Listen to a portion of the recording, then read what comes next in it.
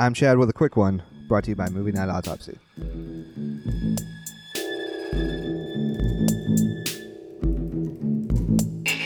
Widows, the new installment from director Steve McQueen, plays itself off like the heist movie cinema fans deserved instead of Ocean's 8. In reality, it is something deeper than another genre flick that both helps and hurts the film. The opening scene juxtaposes the criminals' everyday family lives with their final escapade.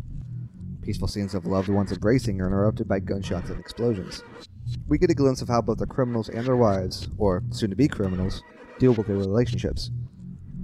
The chase ends abruptly with a barrage of firepower provided by the Chicago Police Department, blowing the criminal crew to smithereens. This captivating end to the men's story launches us to the beginning of the women's story. It's a clever idea on McQueen's part, having the opening scene of this movie seem like the final scene of another. It's sensible, yet revealing. It shows the danger this world manifests while giving insight into the main characters' lives.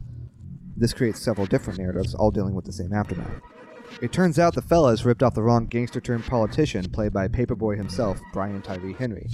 He leaves the refund bill with the main widow, the incredibly talented Viola Davis. She enlists the help of the other remaining widows for one last job to pay back the debt. After the film demands your attention, it holds it for a while with a deep roster of fantastic actors stacking their skills against each other.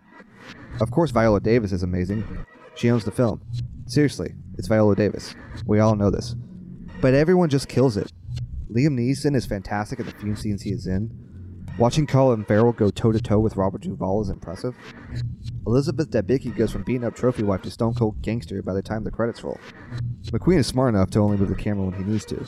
A few long takes exist, but mostly to represent the emotional point of the scene, not for visual aesthetic. Although, it does look damn good. The movie is an emotional drama posing as a heist film, which is fine for the most part.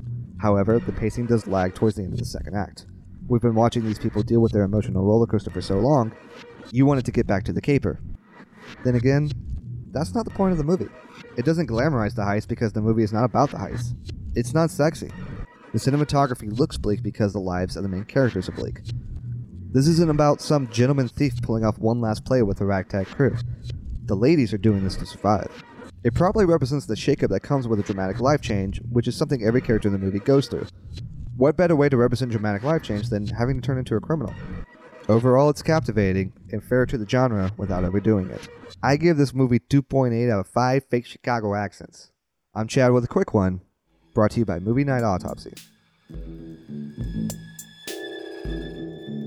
What's up, crew? If you got any idea of what you would like for us to talk about on The Minute or on Movie Night Autopsy podcast, hit us up on the social medias. You can hit us up on Twitter at movie_autopsy. Check us out on Facebook at Movie Night Autopsy. Always feel free to email us, contact@movienightautopsy.com.